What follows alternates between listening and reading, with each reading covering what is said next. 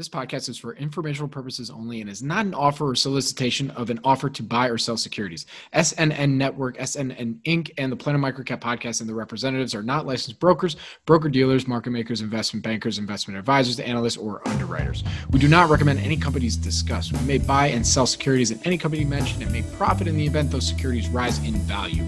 We recommend you consult with a professional investment advisor, broker, or legal counsel before purchasing or selling any securities referenced in this podcast. Welcome to the Planet Microcap Podcast. I'm your host, Robert Kraft. Thank you all so much for the support and for tuning in. You can follow Planet Microcap on Twitter at Bobby K. Kraft. That's BOBBYKKRAFT. And you're listening to episode 202. If you have any questions or comments, please feel free to tweet at me or shoot me an email at rcraft@snnwired.com. And when you do get a chance, if you like what you hear, please rate and review Planet Microcap on iTunes.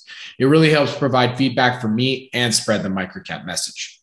Today's episode is sponsored by Quarter, whose mission is to change the way people look at investor relations and create a completely new bridge between companies and stakeholders. Visit your app store of choice to try it out, and that's Quarter, Quartr.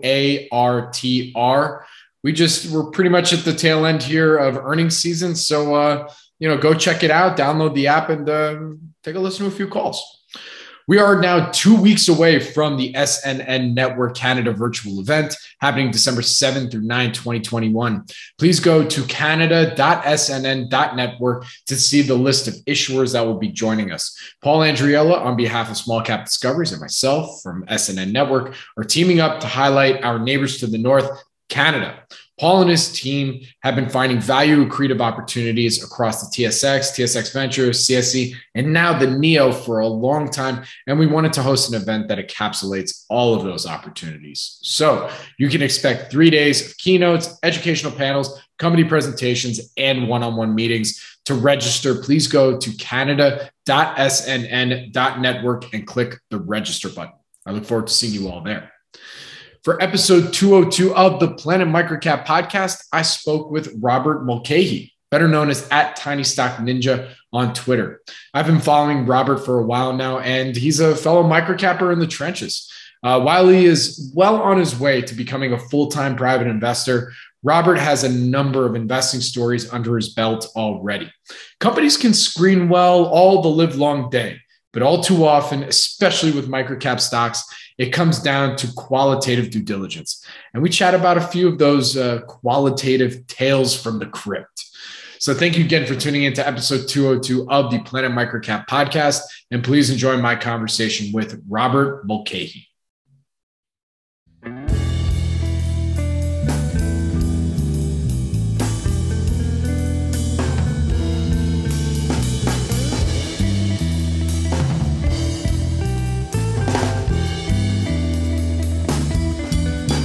Back, everybody, to the Planet Microcap Podcast. I'm your host, Robert Kraft. You can follow me on Twitter at Bobby K. Kraft. That's BOBBYKKRAFT. And joining me today from his tech support hub, not actually sure where, but this is somebody who I've been following for a long time now, a fellow microcapper in the trenches. This is a classic, getting into it, hearing his strategy, looking at microcaps. And he's got one of the best Twitter names in that regard. So joining me right now is Robert Mulcahy. He goes by the pseudonym, I guess the account name, @TinyStockNinja on Twitter. Robert, thanks for joining me today. How you doing, man? Thanks, Bobby. I'm happy to be here. And I am in Ann Arbor, Michigan, by the way. Ah, okay. Is it started like the crazy snow yet? That's what happens there, right? I'm in LA. I don't know these things. It snowed on Sunday, but it's all gone now. Oh, it'll be coming for sure. But it comes back, right? It's like until April. Until April. How'd you land in Ann Arbor? Is that where you're from originally? No, I'm from Austin actually originally. Okay. And my wife is doing her PhD here, so she dragged me up here. Nice. What's she getting her PhD in? Molecular and biochemical nutrition. Can you call her? Can you call her? Right. Well, no. So here's more interesting. No offense. I'm just saying. No, Bobby. This is the thing: is when we started dating, she was this cute blonde girl studying nutrition, right? Going over macro and micronutrients with tests, and then she went to her master's, and it turned into epigenetics, and I could kind of follow. And now I just have absolutely no idea what's going on anymore. Oh, that's so awesome. Well, I wish you the best of luck because that just sounds so difficult. I was joking with my wife the other day. I was like, when it came to science, like AP Bio or Chem, like that was a total other language to me. Math I could get, but that Right. no, I just couldn't do it. But very cool. Well, look again. Thanks for joining on. You've listened to the pod a number of times. This is actually our first time meeting together. So I'd love to learn a little bit more about where your passion for investing began. So take us on the tiny stock ninja journey. Yeah, absolutely. So I have a pretty non-traditional background. I went to a local college in Texas and I studied history and political science. And while in undergrad, I had two accidental encounters with business. So the first one was my father was a private practice pediatrician, and there were just a ton of really bad headwinds going on there. I mean, the market was super oversaturated, reimbursement rates were really bad. So I spent a few years with him, every single month just figuring out how to keep his business running for another month. And that was, a headfirst education into business. And then also at the same time, I have always been really into fitness. And while I was in undergrad studying history, I got certified as a personal trainer, and I worked at a place on campus training faculty and staff. And one day I went and asked for a raise, like any good businessman would, and I was denied. So I told all my clients about it, and a lot of them said, "Hey, we're a lot more loyal to you than to this business. We'd rather be with you." So next thing I knew, I was filing a DBA, getting a sole proprietorship, which is a terrible idea in fitness. Don't do that, by the way. Not advice. Hire an attorney. And then I was negotiating a partnership with the local community fitness center, and I had started my own business. So here I am in undergrad studying history, and then I'm also helping my dad run his business, and I'm running my own fitness business. And my real edge with that was education, because I had no idea what I was doing with anything at all. So I was constantly just soaking up everything I could from podcasts and books with business. And I was one of those people, and I'm sure a lot of people can kind of relate to this, especially if they're listening. When I discovered the concept of compound interest, my brain just like clicked immediately. There was just, I mean, why would you spend your time doing anything else? If you can turn 50 cents into a dollar and you just repeat, it made so much sense. So after I left undergrad, I went to graduate school for government, and I kind of went there knowing that person in me was long gone. I had no interest in it, but it was really great because it was 2 years for me to just spend in the library, just soaking up more business. And as I kept doing that, I'm sure a lot of people can relate. I found myself gradually sliding down the market cap scale into microcaps as I was running screens and stuff and finding companies trading at, a PE of 5 or something. And you look at it and you kind of figure out, well, what's really wrong with this? And you kind of learn it's nothing. And then, of course, in hindsight, you learn it's, a $20 million market cap company, right? So that's kind of how I found my way into it accidentally.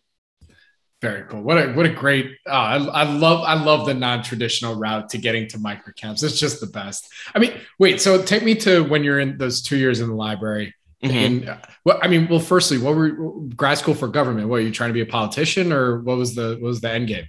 Well, so that's the thing is I had already applied while I was in undergrad and running these businesses, and I was given free grad school. And at the time of graduation, and I went to Ohio State actually, which is funny because I live in Ann Arbor, but that's a whole other conversation we can have on Twitter. But at that time, I was going to go there for government, and I kind of went in realizing I had no real interest in it, but I had 2 years of deferred time to work with. So I mean, I did go to class, and I graduated and everything, but I spent 2 years, soaking up Barron's and trying to, get my hands on a copy of Margin of Safety, and it was a good time.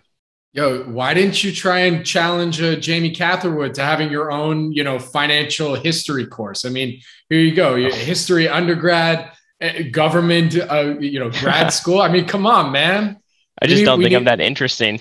we need a microcap amnesia. That's what I think we should. That's what we should work on next. But very cool. All right, so you, like everybody, most people who have the non-traditional background, you kind of fall, ass backwards into microcaps because it makes the most sense in many respects. So when you first start in looking at microcaps, you finish grad school, what are you doing? I mean, are you just starting to invest in your own PA? Do you have a full-time job on the side? Like what's going on during that time? Yeah, so I do have a a PA, of course. Why else would I be here? But I do have a full time day job that I actually kind of view it, and meeting Maj really helped professionalize this approach of. I listened to something he said where he said he viewed investing as his full time job, and then his day job is just something he does, and that's exactly how I treat it. I view it as having two full time jobs. So I do work in management and local government actually during the day. But I do consider investing my full time day job. So I wake up at 5 a.m. every morning to spend a couple hours investing and then lunch and, the evenings. So I definitely kind of view it like that. Very cool. All right. So let's dig into your core microcap philosophy, right? So like I said, fell into this after doing all this research and work. For you at this point in your life, what would you say is your microcap investing philosophy? What do you look for? What's interesting to you? Let's hear it. I am a very concentrated investor. It probably scares some people off talking about it, but I like to have, three or four core holdings and, 20, maybe 30, sometimes 40% at cost, and I will let them run. And the whole reason behind that is I'm trying to build capital to get to be a full time investor right now. So I'm looking to be a full time investor in the next 2 or 3 years. And I want to be really public about that because I think it'll hold me accountable to it. Right. I'm doing that intentionally. And I think Trey Henninger was on the show recently, and he broke this down much better than I can. So listen to that episode. But that part of the reason too is I spend a lot of time getting to know these companies because I want to talk to management. I want to know what drives them. I want to know how dedicated they are. And I really want to know every single thing going on in the company. And right now with a day job, sometimes it's really hard to do. So when I do transition into being a full-time investor with no other full-time job, I'm probably looking to expand into the 8 to 12 range of holdings, which is still, quite concentrated. And then the other thing I do, in addition to my core holdings that I'll let run and run and run, is I do have, and I don't know if this is just for my personality or just because sometimes there's just some interesting opportunities. I do have a little basket of special situations or one-off trades sometimes that I like to enter in and out of, and that can be a lot shorter, 3 to 6 month time frame to play out. I'd like to take a quick second to tell you about this episode's sponsor, Quarter. With Quarter, you get frictionless access to conference calls, investor presentations, transcripts, and earnings reports from markets all around the world, straight from your pocket for no cost. Quarter's mission is to change the way people look at investor relations and create a completely new bridge between companies and stakeholders. The first step on this journey is to let you, the user, interact with the company's content while you're listening. Visit your app store of choice and try it out today by searching for Quarter. And that's Quartr. Now back to the show. Very good. All right. So what types of companies are you looking for? What kind of criteria? What are things that interest you when you're going into the discovery and due diligence process? Well, I am very interested in, this is going to be, revolutionary stuff here, Bobby. I like profitable companies with a lot of insider What? ownership. I know, right? What? I know. So, Crazy. that's the thing is it's a common trope in microcap investing, but you can't avoid a lot of unpleasantries in microcap if you're looking at profitable companies. And the other thing too is I really like looking at high insider ownership companies, and in a lot of cases, insider ownership that is acquired through direct purchases, not through grants, right? So, and in terms of that, I'm also looking in the U.S. only, and that is not a rip on other geographies or anything. It's just if I'm only looking for three or four core stocks, I don't need to go look in other markets right now. I have plenty of opportunity here with the 10 and 12,000 microcaps, right? And I would also kind of piggyback off of that and say if it's a Canadian company that's doing 80% of its revenue in the US and they have offices here, I would consider that to be more of a US company than a Canadian company. So it's not strictly geographical, but I'm definitely interested in just looking for really kind of boring, straightforward companies that are maybe illiquid, definitely misunderstood, and have a lot of insider ownership because I've found that that's usually the best way to have success is when you have people who are motivated by their own incentive. So what I'm really hearing is that you love story stocks. right? Story stock Yeah. sounds Oh like yeah. your bag for sure. Oh yeah, man. All day, So right? yeah, love story stocks. No, but so I mean, like for example, a stock that I've talked about ad nauseum, on Twitter, and then a lot of the work I've done with geo investing is Crescendo, which I do own, the ticker CXDO, and that's one that's really interesting. I mean, the CEO has 70 years in telecom. He's actually been operating in telecom for a third of the time that phones have existed. Which when I typed that up and my wife proofread it, she thought it was a typo. But no, so a third of the time phones have existed. And the thing is this is one where I mean the insider ownership is around 60%. They're growing 20-30% a year, and it's the exact same management team from back in the day when they ran a telecom business that they sold successfully, and they're doing the exact same playbook. So I mean that's a classic example. And I mean full transparency, I mean I think the stock's at about 520 right now today. I mean my average cost is at 6, so I still think it's undervalued. I mean it's just sitting there doing nothing, but it is one that's profitable, and there's a lot of really interesting things I like in that. So I mean you have your high insider ownership, it's a profitable company, it's in the US, and then also there's a lot of little things in microcap too that you can pick up on that you just can't get, where management team is, I don't want to say management is less polished, but they're not the Disney, Harvard MBA management team coming in with the canned remarks. I mean, so for example, in Crescendo, sometimes they'll telegraph in their conference calls a lot of really interesting info arb. Where in the Q2 conference call, the CEO said, "Look, we're looking to grow 50% a year, have a non-GAAP profit, and be GAAP break even." And then in Q3, they grew 113%, were GAAP break even, and had a non-GAAP profit. So I mean, there's just like this edge in microcaps because no one's paying attention. It's awesome. It's the best. That's why. I mean, yeah, that's why we're here. Of course. I mean, Well, okay. So we were talking offline a little bit about some qualitative stories that you've Mm-hmm. experienced when doing your research on potential investments, or I think they might even be core positions. So, love to hear some of your tales from the qualitative depths, if I may. So, Yeah, take it yeah, away. absolutely. So, and these are, I mean, I guess what I want to say is one thing I really try to bring in with my non-traditional background is, of course, I look at the numbers. I mean, I had to learn accounting, I had to learn finance, I had to learn how to, read statements and do, modeling evaluation. But something I'm really interested in is the qualitative aspect, because in a lot of cases with microcaps, the people running these companies make a big difference. I mean, if you have 5 friends who are addicted to Starbucks, they might not make a difference to, Starbucks sales. But if you have 5 friends who are getting hot on a trend with a microcap, that actually can be a predictor of success. So one example is EDUC, Educational Development Corporation. I don't own it anymore. I did. And there was a little bit of several factors coming together. And this was just like a smaller position, kind of like a trade. So around the time of COVID, I had noticed there was some clustered insider buying, and it wasn't just the CEO, it was the CFO, a director, like the chief marketing officer. So there was some clustered insider buying, which is always an interesting thing that, investors should pay attention to. And I was over at my sister-in-law's house, and I had noticed on her bookshelf that she had a bunch of books that were published by them, because this is a book publishing company for kids, and it's also like a Tupperware sales model where they do home parties with consultants, and people will sell to their friends and stuff.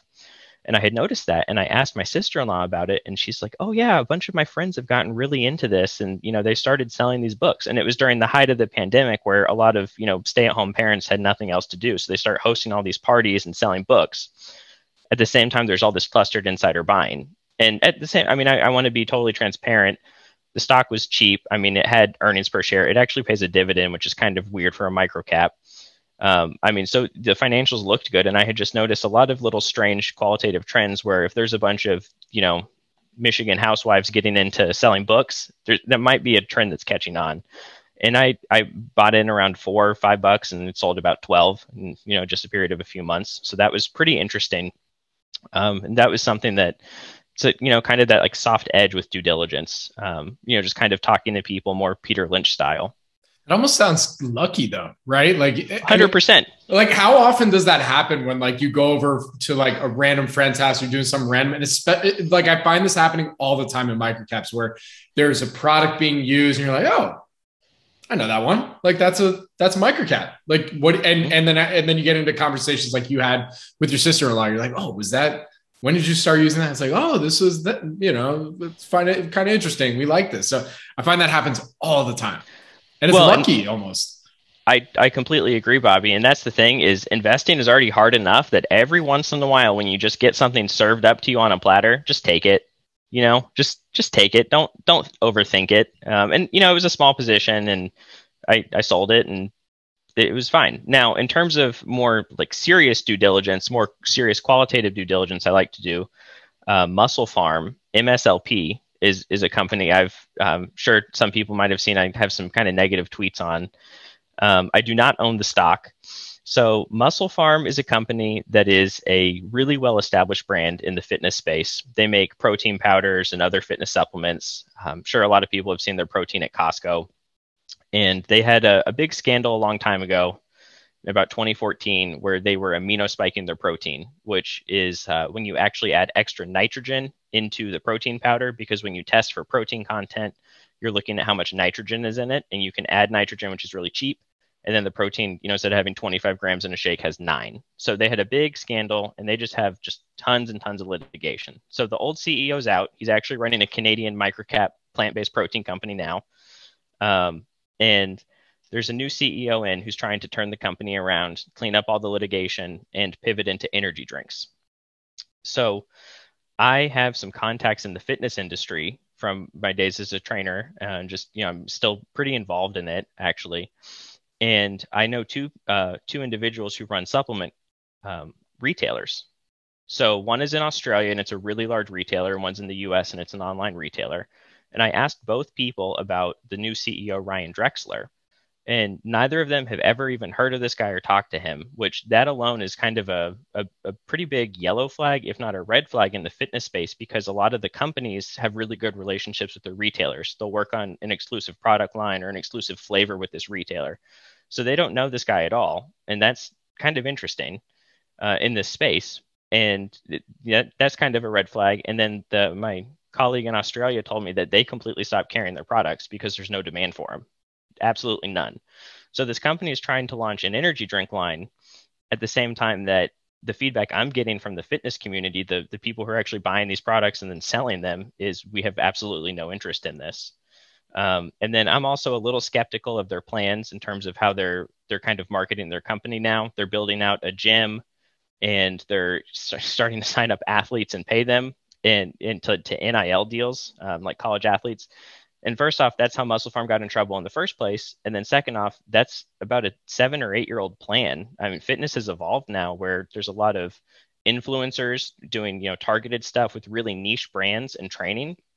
And Muscle Farm is kind of running an old playbook. So I'm pretty skeptical about that. And I mean, I think we kind of saw that Muscle Farm has not got it together, because they reported a couple days ago they couldn't file their 10Q on time, and they had a loss of 12 cents a share. So the stock's down from 70 or 80 cents to like 58 cents today. Well, listen, I mean, that's a great example of you using your experience being I mean, we talked about this on pod that I did with Meredith Brill way back when about, being able to use your professional expertise to help you in your qualitative due diligence process. So they're exhibit A right there, right? I mean, have you had any other examples where, you use some of your background while that really helped you when you were doing your qualitative DD? I mean, whether this was a company that you ended up taking a position in or not, like, have you had any other experiences like that? Yes, I have. So the company I wrote up for Microcap Club, I was just accepted into Microcap Club last month or this month, I guess. Congrats, dude. That's Thank you. huge. Yeah, I'm very happy. And to anyone out there, just keep trying. It took me 3 times, so it's okay. It's okay. You just got to keep trying. So the company I wrote up for Microcap Club is a company that does document scanning for governments. And that's something I do have experience with for my day job. And it sounds, I mean, just horribly boring. But the thing is, what happens in governments is there's so many records. I mean, like city council minutes or ordinances or zoning laws or deeds that have to be kept forever. And I mean, that's going back maybe a couple hundred years. And the thing is that all just piles up somewhere. So I'm aware of the problem that you have to solve in terms of having documents digitally stored and scanned and able to be retrieved. And the company that I found and wrote up does that. And I was able to talk to the CFO and have a really good conversation about their strategy for how they're, doing a value pitch. Because the thing is, I know this, in working in government, the governments are not in a rush. They know it's a problem. It's going to be a problem next year. It's going to be a problem the year after that. So I talked to this company and they had a really good strategy in terms of, okay, well, let's just try to get into one single department first and then have the word of mouth spread because, well, HR has this and it's working out really great. So then it'll spread throughout the organization. So, and it was great because I was able to talk about it and kind of piggybacking off of that in terms of the qualitative due diligence again. I talked to the CFO of that company instead of, the CEO or any, IR person. And my uncle, he was the CFO of a microcap bank, which if that sounds impressive to anyone, just run a screen. There's thousands of them. But he was a good CFO. And I actually asked him, what questions would you want to ask a CFO versus a CEO or a COO? And he told me that any CFO is going to know their numbers. That's just a fact. But a good CFO is going to be able to tell you about the strategy and how the strategy is integrating into the numbers and separate themselves from what is high margin and low margin versus where the company is trying to go. So I was able to take all of that and walk away from it saying, wow, that was a really good CFO I just talked to. I feel like there should, with that in mind, it's almost like a preference to talk to the CFO versus the CEO. Most of the time, the CEOs usually don't. I mean, the CFOs usually do will talk to investors. I'm not saying they don't, but I mean, that almost puts a premium on talking to a quality CFO versus a quality CEO in that sense. Well, I would completely agree, especially because a lot of CEOs they're great at sales. Yeah. And I mean, that's no great, problem with that. We're not poo-pooing it. That's definitely a quality skill, but what you're talking about is a little different. 100%. So, I mean, that's the thing too. And then sometimes kind of playing off the qualitative lens here. I mean, there's a lot of ways to even just think about how you are approaching companies and stocks. So for the past year, I've only done phone calls and emails with management. And that's not even bad in itself because you can still get a lot of valuable information as an investor from doing that. So in terms of phone calls, I tried to call someone and, I left a voicemail. They called me back 2 days later. I missed it. And they're texting me to try to set something up. I mean, that's someone who wants to talk to an investor. And you're able to ask a lot of good follow-up questions you might not be able to get in otherwise and kind of just piggyback off of that. In terms of emails, I mean, I'll send out, a couple a day and just kind of let them float out there and see what happens. But you can see who's responding and who's not. And then you can see what time they're responding. I mean, I had a company respond to me at 11:59 on a Saturday. I mean, that was great. The CEO is obviously engaged with shareholders. So there's a lot of valuable information you can still get, even if it's not the substance of what they're saying, just how they're acting and how they're running their company. Robert, come on, man. He was on vacation, all right? And in a place that he was 8 hours ahead of you. So it was 8 o'clock in the morning on a Thursday, all right? So, let's be real about it. But look, we were talking offline. You're a young guy, 29. I mean, you're a few years younger than me. I mean, and you already talking to management teams. And this is something like I've covered on here a little bit, but I love hearing everybody's experience because look, before that first call, it's a little intimidating, right? Where you're like, I'm going to hit up the CEO of they're busy people. They're running these organizations, however big or small. I want to make sure that I'm not wasting their time. What was that first encouragement, I guess I'd say, that got you to be like, all right, I want to do I'm in microcaps. I want to do my follow-up due diligence. I need to talk to management. Okay, here we go. Did conversations with Maj or some other folks in the industry help you get to that point where you're like, all right, I'm going to go do this? 100%. I mean, kind of hanging around Maj has been just very lucky. And it's kind of, I mean, you're like watching, I don't know, you're like watching LeBron or MJ, right? I mean, Maj he's crazy, man. I mean, he works 30 hours a day. He loves investing. and it's like all he thinks about, and he's great at it. And the thing is too, is he's the nicest guy. Could not be nicer and more helpful to people. So that's awesome. But the thing is, yeah, it was, I'm trying to, hanging out around people like Maj, I'm trying to up my game. And that's something they do without a second thought. So it's something, it's absolutely a little scary. It's a little intimidating, but you just got to do it. So there's a lot of ways to do it. You can find a lot of really good resources for just general questions to ask management. But what I would recommend is definitely learn about the company, because management is a lot more willing to talk to you if you know the company and you can show that you put in some work. They're 100% going to be a lot more responsive, because at the end of the day, you have to realize these people are just talking about what they do for a living, and everyone loves to talk about what they do for a living, right? So show some interest. This is true. 100% true. You got any, by the way, great shout outs to Maj. Maj, we love you, man. We want you to do more podcast episodes. This is producer Bobby calling you out. Let's go. We love him. But Maj really gets after it and can totally co-sign that 30 hours a day. Like there isn't even 30 hours a day. It doesn't matter. Like he will find time because he loves it. So he's one of the best. But let's get a couple story times. I mean, look, you're a young guy reaching out to these management teams. I mean, you must have some funny stories, and you don't name any of the companies or the names of the CEOs, but I'm sure you have a couple funny stories when they're, like, wait, how old are you? What's going on here? Oh man. Okay. So yeah, I mean, the company I wrote up for Microcap Club. This is actually one that's kind of merging some of the stuff I just talked about. I actually tried calling the CEO directly. I found his number on the internet, right? Just tried calling it. No response. And then I called again, and then he ended up texting me. And he's like, trying to call, but your voicemail's full. And I'm like, oh man, my voicemail's full. It's from all the spam calls that you just block, right? You never even think about it. I'm like, great. Well, that's really helpful. So anyway, I ended up setting out a list of questions, and I finally, I followed the process and emailed, investors@thiscompany.com, right? And, finally got something set up with the CFO. That was really great that I talked to. But I mean, it's just been, the thing is, to be totally transparent, I think I'm the first investor they've ever talked to outside of a company they pay to do IR for them. So they were surprised that someone was even talking to them, and they were thankful.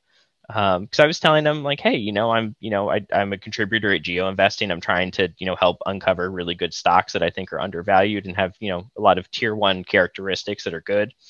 And I guess the thing is, they were surprised that anyone even showed any interest in them. So that was great. And I have a good relationship with the CFO. I just emailed him this week when they had their quarterly results. And he was thankful and grateful. In terms of that, I've also made some big mistakes. So Muscle Farm, I emailed the CEO telling him, how I basically think he should be running his business right now. Full transparency. We're telling him that so one of the big problems with Muscle Farm is there's not a lot of public comps for supplement industry. There's FitLife brands, but they have a very different range of products and a different value proposition. I'm not a shareholder of FitLife. Thank you.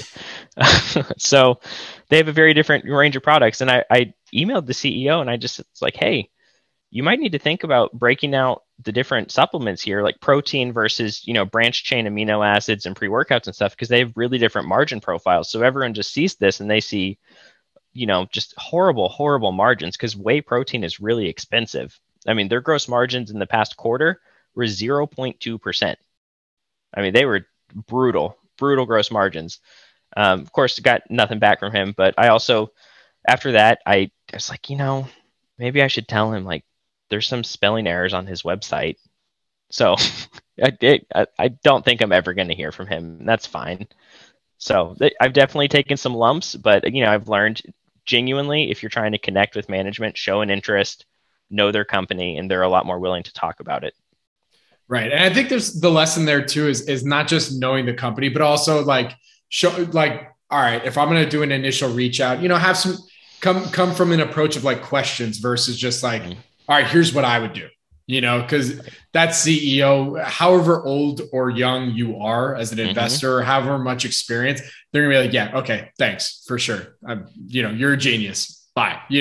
Which hey, you might be right, But at the end of the day, you have to think about that human nature side of things where it's like, all right, nobody wants to be told what to do, but if you come at them with some leading questions that kind of go towards your narrative, then you're like, okay, well, maybe I might be able to get somewhere and actually maybe even make an impact. I mean, was that probably the main lesson you learned from that experience? 100%, because yeah, just 100%, because that's the thing is you can't come in guns a-blazing as Mr. Outside Investor guy, with all my opinions. I mean, if you really care that much, buy a bunch and try to get on the board, right? But it's never going to happen with Muscle Farm. So, fair enough. Yeah. I mean, and actually, in fairness, that just more sounded like, you know what? I need to vent. This was a venting email because it's making me upset that I could probably do this better than they can. So, maybe you save yourself some time there. Who knows? Maybe. For those not watching the video, Robert just did one of those shoulder shrugs. Like, I don't know. Yeah, sure. So, all right, going from there. I mean, once you've done your qualitative due diligence, you have obviously you got there from doing some quantitative metrics. Now you do your qualitative. From there, what are the key things that you're like, all right, I've done my qualitative. I'm going to do a starter position and then kind of build into it. I mean, what do you do from there? So from there, this is something it's always evolving, is I'm trying to gauge management's stories on conference calls and transcripts and then the MD&A of their, Q's and K's, and see how it's evolving and if they're keeping track of that story, right? Because that's the real, where you're really going to make your money or lose money. So an example of one that I am not a big fan of, it's a pretty popular stock with a lot of investors, is IntelliCheck, IDN. I am not a shareholder. Got you on that one, Bobby. But it's one that I've been following since around 2019, and they were a company that was, small gap loss, and they slowly, they made their way to, a small, small net income, but they kind of, their EPS was like 1 cent a share, and they were trying to build on that, right? And they wanted to just keep building and building and building and doing more and more implementations. And then somewhere along the line with COVID, they hit a snag. It's a business that does like identity verification, and a lot of times when you're signing up for credit cards. So COVID kind of hit a snag because all this brick and mortar retail just went away. So they start looking at other use cases. But the thing is, what I saw is a business that said they transitioned their commentary from we're looking to grow, GAAP net income, and we're looking to build that into we're looking to grow our EBITDA, which means, okay, where are you going to blow out one of these lines here, turn it into adjusted EBITDA and add in, ridiculous stock-based compensation or whatever, right? So that was one thing I didn't really like, because I like profitable companies, not companies that just kind of, change their metrics to make themselves profitable. And then the other thing too is they weren't fully penetrated into all of these, large banks that they were trying to get penetration into, because those are who are issuing the credit cards. So they're, 30% penetrated into these large banks. And then all they start doing is looking at all these other use cases. And that's all they're talking about, is all these different use cases and all these different verticals and all these different ways to think about the company, and all this, all their solutions can be used for. And so they're just totally, changing how they're judging themselves, and they're changing how they're defining their own value proposition. At the same time, I mean, like their revenue is totally flat over all these quarters, right? It's so that's the thing, is it's kind of like, well, I mean, what's even going on here in terms of your ability to execute a strategy? So that's something I try to follow really closely, versus a company that, actually follows through on what they say and will update their metrics. So that's what I do once I take a position. So I did have a position in IntelliCheck. I do not anymore. And a lot of that was because I felt like the management commentary was just kind of breaking down over time, and they were changing the target to suit whatever was actually fitting their reality. That's a really interesting key point that I think everybody listening should really jot down if you have a pen handy, is that if you're going to be in the microcap game, it's really important to follow whether or not the CEO is executing on the story that they're telling their shareholders publicly. Right. And there's no right or wrong way to do that as a CEO, right? Like there's some that are very transparent that, will say more than others. But at the end of the day, the ones that tend to be more successful, at least I've seen in the public markets, are the ones that they just put their money where their mouth is, whether it's saying more or less, they just execute. Right. So, just be wary of the ones that, there's always, they see another dangle or something, or they see what the market narrative is at this point in time. And they're like, oh yeah, we can get to that too, whereas they still haven't gotten to the other thing that they were previously talking about. Right. Yeah. So moving forward from there, in terms of other things that you're looking for and following up, I mean, is there anything that we're missing that in terms of your due diligence process, or is it all kind of on a case by case basis? So I do have, for a core position, a standardized due diligence process that takes, I mean, if I'm going as fast as I possibly can, like a month, where, so first off, always read the K in the most recent Q. And then from there, listen to a couple conference calls, kind of get a sense of what's going on here with management, the value proposition. And then I'll go through and I'll read every single SEC filing the company's ever had, which that's what takes most of the time, is reading every single filing. But then also tracking with that the commentary and who's left and who's joined, right? Because a lot of these microcaps, sometimes they're just random like shell companies that sat around as like a Nevada mining company before, a real business bought it, whatever. And I'll follow through on that. I'll look at all the financials. I'll read any type of analyst report. Of course, I'll search Twitter, right? See if Geo or Microcap Club has any coverage, or if it's just Twitter and Paul Torres Cohen just tweeting out the ticker, right? I'm sure a couple of you can relate to that. So I mean that's what I'll really do, and then I'll try to talk to management kind of after I've done probably 80 to 90% of the work, because I really want to come in with an informed perspective on the company and what's going on with it. And I mean, the thing is, a lot of the time, businesses just kind of die along that path in terms of seeing it as a quality business to be a core position, because you'll find something that's just so bad, or you'll just see, okay, I mean, this is great, but it's a product, it's not a business. And I'm not really interested in that, especially when I'm so concentrated. I'm looking for businesses. Have you ever, I mean, going back to the management calls, because that's clearly like once you've done all the other work, that's where it's kind of like you're putting the check mark and like, okay, here we go.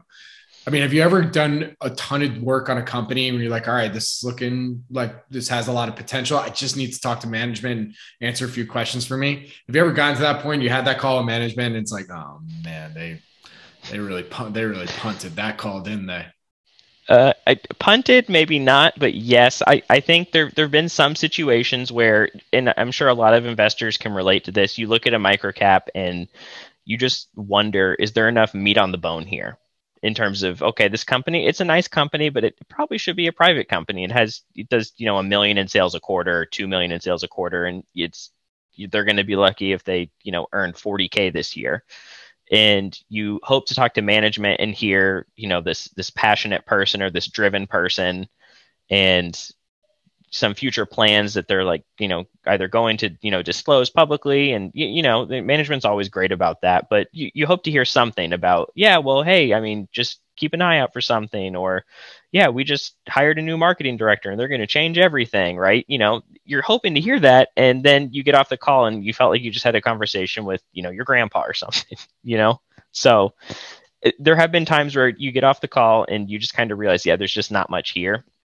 And to be totally frank, I'm still totally learning how to deal with that, where I have like a nice cordial relationship with this person, but absolutely no interest in their business.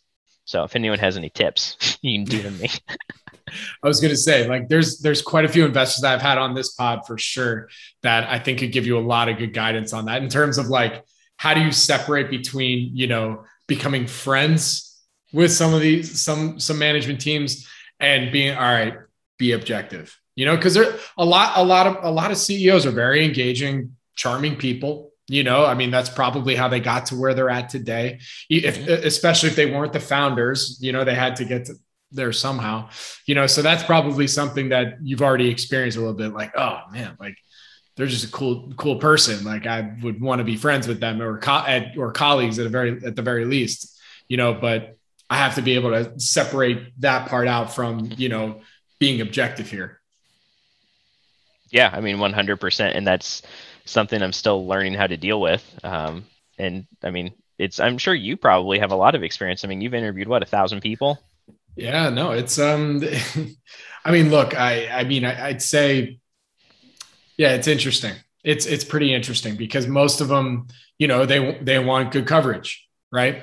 They want good coverage from media. They want to be, but there's definitely times, especially as in media, where like you want to continue to talk to some of these companies because even if it's not the best business on paper, it might be around for a while. I mean, there's some companies that I've talked to that I don't think they've been profitable or maybe even generated revenue for 9-10 years, but they still are public. They still have a story to tell. They're getting after it. And so, you can't just completely poo-poo them, and or say like, hey, we don't want to talk to you, because there might be folks out there that find that story interesting or find some kind of nugget there that, maybe me and you wouldn't look at, but they are like, hey, I actually know this sector. I know this industry really, really intimately, like there's actually some value. There's some value here. Mm-hmm. So, it's one of those things where like, you just, be Switzerland. Yeah. Oh, well, so, I mean, you do a better job of it than me. That's why you're hosting and I'm just here once. So. Well, you'll be back, I'm sure. I have no doubt. Well, at the very least, you're going to be on the round table at some point. But so now I want to get to my favorite question that I ask everybody on here. What would you say was an investing experience that impacted you the most in your career? Wow. Okay. That's a tough one. So I would say an investing experience that has impacted me the most in my career. It would be, ooh, Bobby, you're killing me here, man. So I'm going to talk about a mistake, which would be the Joint Chiropractic. The ticker is JYNT. I am not a shareholder, which I guess 6 months ago was a bad thing, but now that Edwin Dorsey is kind of attacking it and stuff, might be a good thing. I'm not sure. But that is one that I've followed for a long time. I think my average cost in the joint was around $7 a share or something. And I really liked the business. I was a customer of it. They solved a lot of the pain points, pun intended, of chiropractic care, where there were no appointments necessary. You could just walk in. It was kind of like a massage envy model. If you can go anywhere in the country with your membership, whatever. And they had weekend hours and nighttime hours. So you didn't have to have an appointment and there was no insurance. So it was just this whole new business to chiropractic. And that's something I really love about microcap, is just the really innovative businesses that, I mean, if they can truly solve those problems they're trying to solve, I mean, they shoot right on up to be, mid caps one day, which is awesome, especially for shareholders. So that's one that I accumulated. My average cost is around 7. And when the pandemic hit, I mean, I know a lot of people had, a lot of choices with their portfolio. And my first thought was, I really don't want a business that is, totally, discretionary here, that you're walking into and you're getting healthcare and you're having people touch on you, right? In terms of performing chiropractic adjustments. So I got out, I don't know, like $14 a share or something. And within less than a year, it's like ripped to 90, or, and I have no idea where it is today. Because I know Edwin Dorsey has, published some short stuff on it. That I think is actually pretty interesting and valid, and were concerns I was aware of, like the payback time for franchises is getting worse with newer cohorts of franchises. But what I learned from that was, sometimes if there's a large macro external threat that's affecting everyone, you might not need to panic with your immediate positions. Because to be totally frank, if I had waited like 2 months and realized, okay, life is generally the same if you have your mask on in terms of, receiving chiropractic care, it would have been fine. And I would have, made a lot more than, 100% return on that. That's a good one right there. That's a really good learning lesson for everybody. But you said you had do you have a positive experience that changed your career in terms of looking at microcaps? Yes. I mean, 100%. I mean, so I was a shareholder of XPEL, XPEL, and I did catch some of the tailwinds of that, which was, I mean, every win like this, when you're trying to be a full-time investor, that you have a big, 500+% win, that just pulls that, retirement date. Well, not really retirement, because, being a full-time investor is a lot of work, but it pulls that date of leaving the traditional world a lot closer. So that was the story where I really got my first experience in terms of going back a decade plus on the management team and understanding, okay, if they say we're looking at, you know, 3 cents a share in EPS, if management's saying that, they're really meaning 10 cents a share, right? Of kind of the under promise and over deliver, of the network effects expanding. And that was also a business that I think a lot of people might struggle with, because I know so many people have said this, but there's just a lot of cognitive dissonance when you first learn about these businesses. 'Cause you're like, what? It's like paint protection for my car. It's like a car wrap. Like, what is this? How is that a business, right? But what they did is they took a product and they turned it into a business with their network effects in terms of getting into all of these different areas and then training people and then their software. So that's a way that you can take a product and turn it into a business. And it's also a way that you can go back 10 years and look at management. And then the other thing too, I want to, really shout out is it's changed really recently, I think, actually, but for the longest time, their basic and diluted shares never changed. I mean, they never diluted. It was crazy. So that's something too that was really valuable, is learning the value of management that's not going to dilute you, grant themselves stock options. And they had a ton of insider ownership too. Very good. All right. So before I let you go here to close this out, what advice would you have for folks listening in that maybe are only a couple of years into microcaps, and just some good advice for them to stay the course potentially? Well, I would say the first thing is you're going to make mistakes. Absorb all of the content you possibly can, like, Bobby's podcast and stuff, and listen to everyone else's mistakes so you don't make them. So do that, learn from my mistakes instead of your own. And then I would say it's a lot of work and perseverance, but if you truly can add value to this space and you have interesting ideas and interesting content, you will be found, and the right people will find you. And it takes a lot of persistence. I mean, like I've said, I'll be totally transparent. I was rejected from Microcap Club twice. I had to apply, and it was the third time. And, I spent years, especially as someone with a non-traditional background, just floating out there. But you just, be persistent and, seriously, genuinely just believe in yourself, because you will be there if you are good. And if you keep working at it, you will be good. Everyone in the space is super nice. You can always reach out to me or Bobby. I'm going to just plug you because, you're Mr. Microcap, hardest working guy in Microcap, but it's awesome, man. And the thing is everyone's been great, and it's a really tight knit community because there's not a lot of people that understand the work and the volatility, especially, and the nuances of it with, these really fascinating businesses that might trade 100 shares a day. Man, that's a great way to end it. And so with that, Robert, where can everybody go and follow you on social media? And I don't think, do you have a blog, but you contribute to geo investing. So, right. Yes. So I am at Twitter at Tiny Stock Ninja, and then I am a contributor at Geo Investing and a member of Microcap Club. So you can probably just DM me on Twitter. So, and also I want to say, while we're on here, happy anniversary to my wife, because I know she's going to listen to this. So today's our 4-year anniversary. So it's probably not dropping today, but I want to tell her, yeah, happy anniversary. Well, very good. Well, hey, so we're recording this November 17th. So he got the date right. Okay. Yes. He killed it. And that's a beautiful thing, man. Actually, my birthday was yesterday. November's happy birthday, Bobby. Thanks, man. Yeah, look, November's it's a fun time. So listen, Robert, it's been an absolute pleasure, man. I'm so stoked to meet you. Thank you for the shout outs. Thank you for sharing all your insights. And look, I look forward to chatting again soon. All right. Yeah, absolutely. Thanks, Bobby. All right. Have a good one. Now go celebrate. Oh, thank you. See you, buddy. This podcast is for informational purposes only and is not an offer or solicitation of an offer to buy or sell securities. SNN Network, SNN Inc., and the Planet Microcap Podcast and the representatives are not licensed brokers, broker-dealers, market makers, investment bankers, investment advisors, analysts, or underwriters.